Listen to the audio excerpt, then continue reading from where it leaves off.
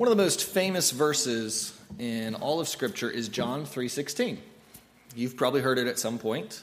And it starts talking about, for God so loved the world. And that makes sense. God loves the world. God created the world. God takes care of the world. And yet in our sermon passage today, as we continue in 1 John, we read, do not love the world or the things in the world. And so John, the same writer of both books, one the gospel and one his first letter, says that God loves the world and yet tells us not to love the world. How do we reconcile that? How do we think about the world and our love for it in the correct way when it seems there is a contradiction? Well, we're going to open up and see that there is no contradiction in 1 John chapter 2 as we continue our sermon series through this letter of the Apostle John. We're looking at 1 John chapter 2, verses 15 through 17 today. It's a short passage, only 3 verses, as he takes us through how we should feel towards the world. So here's 1 John chapter 2, verses 15, 16, and 17. Do not love the world or the things in the world. If anyone loves the world, the love of the Father is not in him. For all that is in the world, the desires of the flesh and the desires of the eyes and pride of life, is not from the Father, but is from the world. And the world is passing away along with its desires. But whoever does the will of God abides forever. Let us pray.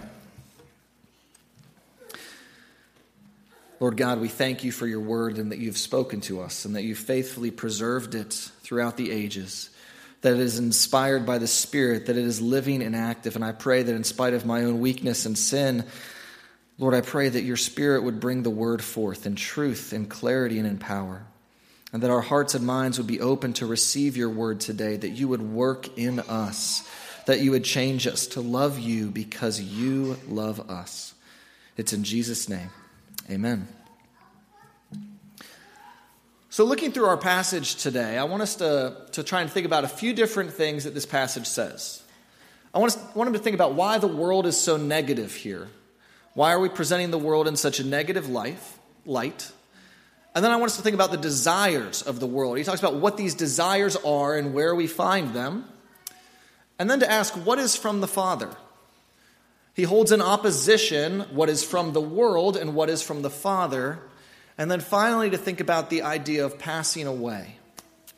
Passing away. What is passing away? So reconciling again, John 3:16 in our passage here, we notice that the world is very negative in 1 John 2:15, that the world is bad. It's very clearly bad. It's something we're not to love. And yet, in John 3:16, John uses very similar words, and so we're left thinking, how can this fit together? Well, though the same words are used, they're used a little differently. That the two main words there, love and world, are used differently. See, love is used differently. In last week's passage, we talked about loving your neighbor, and we saw that that love we should have for our neighbor is a sacrificial and a selfless love. It is not love in the sense that we get pleasure or enjoyment from something, but it was a sacrifice. And so in John 3:16, that's the kind of love that is talked about. That God loved the world and sent his Son into the world to be a sacrifice. But in 1 John 2:15, this love for the world is not sacrifice for the world. It is getting our pleasure, enjoyment, and meaning from the world. It's the kind of love we think of when we say, I love my favorite restaurant, or I love my favorite band. It's not that we're sacrificing for our favorite band. It's that we enjoy what they give to us. That's the love he's thinking about here for the world. But he also means something different by world. See, in John 3:16, the world was a valuable thing that God wanted to show his love to and to save. And yet in 1 John, the world is all that is counter to God's purposes and his design. It's the world of man, the world of sinful man, the corrupted, fallen world that has come about because of sin. And so what John is speaking against here is worldliness. worldliness. Worldliness is when we take the good things of God that he has made and use them in ways that he never intended.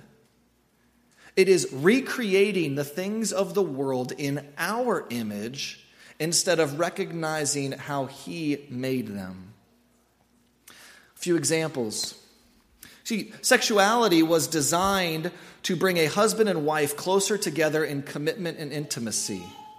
It was not meant to be a pleasure that we sought after without commitment in things like pornography, adultery, or promiscuity. It was meant to be a good blessing to bring people together, husband and wife. Or our work. Our work is meant to benefit the world, to contribute to society. Work is not meant to make us proud, to give us selfish ambition to put others down and to conquer some mountain. Our possessions were designed to be given to us so that we could steward them for good purposes. They were not given to us so that we can hoard them and find ultimate happiness in them. See, when we use the things of the world in sinful ways, they will never satisfy because we're using them wrongly. It's like putting Pepsi in your gas tank of your car.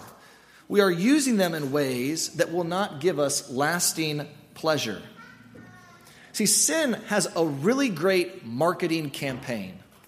It is really enticing. It really says, I can give you everything you want, and yet, despite sin's good marketing campaign, it never delivers on its promises. They always come up empty. They come up empty because we're trying to turn temporary things into ultimate things. We're trying to find our ultimate pleasure, enjoyment, and meaning from things in this world. But nothing in this world is substantial enough, strong enough, or meaningful enough to do that for us. Because we were made for a different kind of love. Not the love of the world, but the love of the Father. And so when we put the things of the world in our hearts as our main goals, as the things we love the most, we end up short-circuiting our heart. Like the engines, they end up stalling and malfunctioning until you fill it with what it is designed for. And so John is saying to his people, do not fill your hearts with love for the world. What you need is love for the Father. And so we read that, and many Christians try to avoid the world. We're like, okay, worldliness is a problem, so let's set up fences. Big old fences that keep the world out and keep us safe from worldliness. And so we set up rules or boundaries for ourselves, for our families, and even our churches that try to keep us from the danger of worldliness. We know money can be enticing, and so we try to set a strict budget. And we only spend money on what we need, and we try to give most of it away, and that way we can't use our money wrongly. Or maybe we try to consume our media wisely, and we don't watch R-rated movies or something like that. Maybe we try to consume our food and drink wisely and never want a taste of alcohol. Maybe we try to maintain our relationships wisely and try to make sure that we're only friends with fellow Christians, and that way those people who love the world don't get close to us. And so fence after fence after fence we set up in our lives, hoping that by avoiding the world and the things of the world, we will not struggle with worldliness. But friends, that's not going to work. It's not going to work because worldliness is not only an external problem, worldliness is an internal problem. When you look at verse 16, here's what John says. All that is in the world, and then he goes on to say what that is. The desires of the flesh, and the desires of the eyes, and the pride of life. All those are human desires. Which makes sense because it was human sin that led to the fall and corruption of God's good creation. And every single one of us is a fallen person, a sinner corrupted by our sin. And so no matter how hard we try we cannot escape worldliness. We cannot escape it by avoidance because the desires of the world are already in us. We cannot build a fence to keep the world out because the world is always in the fence because it is always in our hearts. Now, John is not saying that all desire is bad. After all, we were created as humans with desires, and desires are good things, but sin has corrupted our desires. And so now, instead of liking the right things the right amount, we start liking the right things the wrong amount. We start overly liking things that we should not like. We start desiring things in the wrong way. And John is pointing us to some of these desires. He first describes them as desires of the flesh or sinful desires, and then he highlights two of them that are of great danger to us. The first John looks at is covetousness. John describes the desires of the flesh and then goes on to describe the desire of the eyes. See, covetousness often deals with our eyes. We look around at the world and we see all these things and we want them. We see and we want. We see and it's not ours, but we'd really like it to be ours. And this desire to covet is in all humanity. And one of the clearest ways you can see this is in the desire to have it all, or the complete the set desire. I am a complete the set person, and so are my children. I've passed it on to them. You see, children do not just want one Paw Patrol character. They want all the Paw Patrol characters. They don't just want one Shopkins. They want all the Shopkins. They want every single version of what they have. And before we laugh at our kids, it continues. See, young people don't just want one of the streaming video services. We need them all. Netflix, Hulu, whatever's out there. We need a subscription to everything so we don't miss anything. We need to know it's all available and it's all ours. Oh, but it's not just young people either. As we get older, we want every tool for our workshop. We want shoes that match every outfit. We want gadgets for every purpose, decorations for every part of our house. We want every senior discount at all the local restaurants. We want them all. That desire to have it all is in all of us for our entire lives. After all, what is the fundamental difference between my son who wants every Disney car's car and Alexander the Great who wanted to conquer every known land? They both just wanted all of the things they wanted, every last piece of it. It's the same desire in our hearts, that we all covet what we do not have. We set our love on the things of the world, and we covet more, and we think more will satisfy us. But the satisfaction we feel always fades. It is fleeting. It's like chasing after the wind.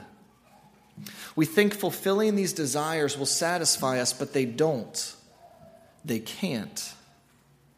And so covetousness leaves us feeling empty.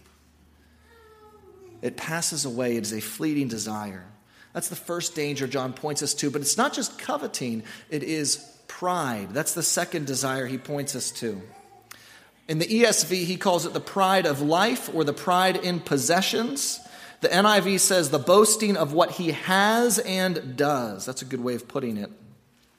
Not only do we want what we don't have, but we are overly attached to what we already have, and we're proud of it.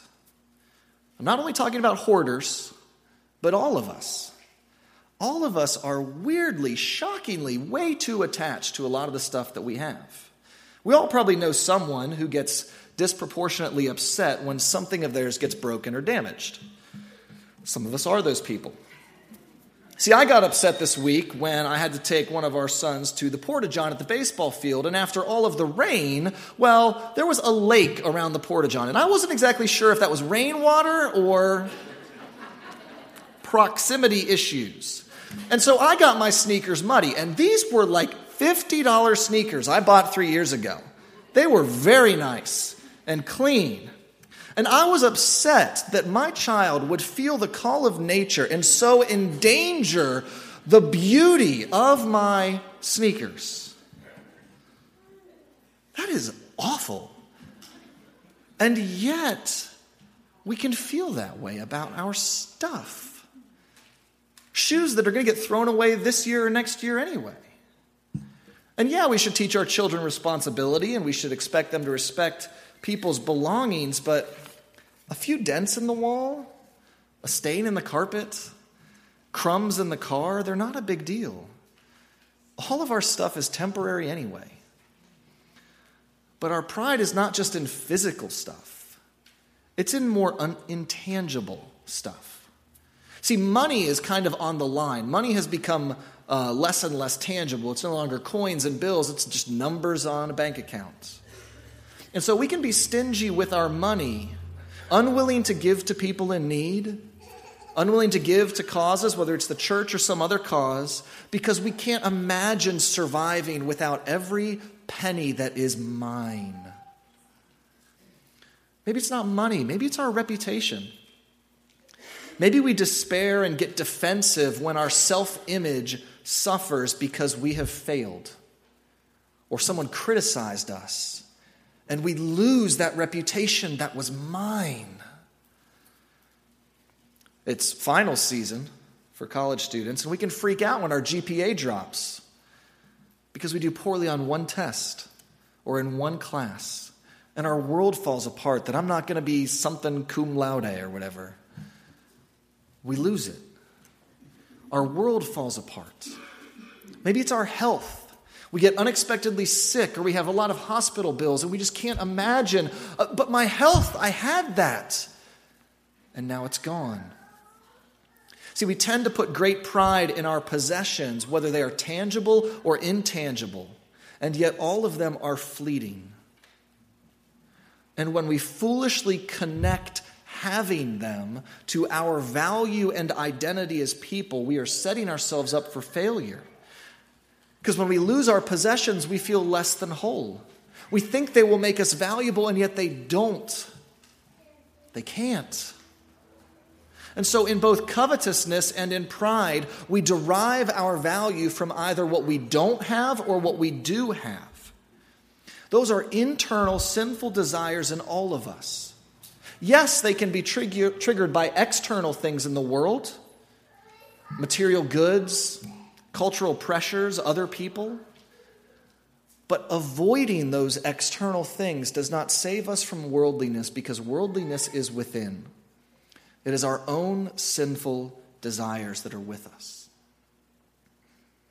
And so, you feel like, well, I'm in trouble.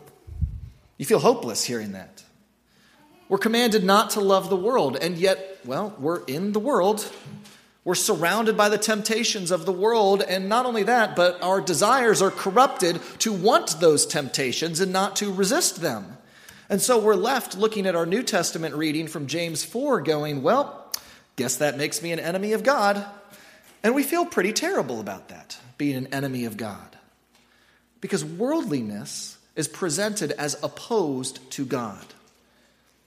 John's doing that in 1 John here. He is saying that there is something in opposition. Here's what he writes in verse 16. For all that is in the world, that is those desires, is not from the Father, but is from the world. So he's saying there's this opposition. There's the things from the world and what's from the Father. Like, okay, well, we're in trouble over here, but what's over here? What is from the Father then? What is from the Father? Well, John doesn't give us a clear look here, but he does somewhere else. In John 3:16. For God so loved the world that he gave his only Son, that whoever believes in him should not perish, but have eternal life. Jesus was sent from the Father to the world. Jesus is what is opposed to the world and to worldliness. And yet he is the only thing that can save the world and save us from our worldliness. See, Jesus was truly opposed to the world. He came in human flesh. He became one of us. He had desires like we do, but his desires were not corrupted. He was not born in sin like we are. He was tempted by everything around him. The things of the world were the same back then. They just weren't on TV. They were just around you. So he was tempted, yet he never gave in to temptation and sinned. He saw all the things of the world, all the things he didn't have as a relatively poor man, and yet he didn't covet them. He was the very Son of God, equal in power and glory to the Father, and yet he was not proud about it. In fact, he humbled himself and became a servant of all. Jesus showed us a different way to live that was opposed to worldliness. And yet, Jesus did not build fences. Jesus was in the world. He was very much a part of the world, interacting with sinners and caring for those who were affected by the brokenness of the world. He didn't seclude himself like some monk, going off and trying to be separate from everyone. No, he dove in and found those who were hurting and broken, those people who the society at large called sinners, and said, I will reach you. And he did that while not sinning himself. How do you do that? Bible answer, he's God. Yes, I know. But how did he do that? He found his joy and his pleasure in the love of the Father instead of the love of the world.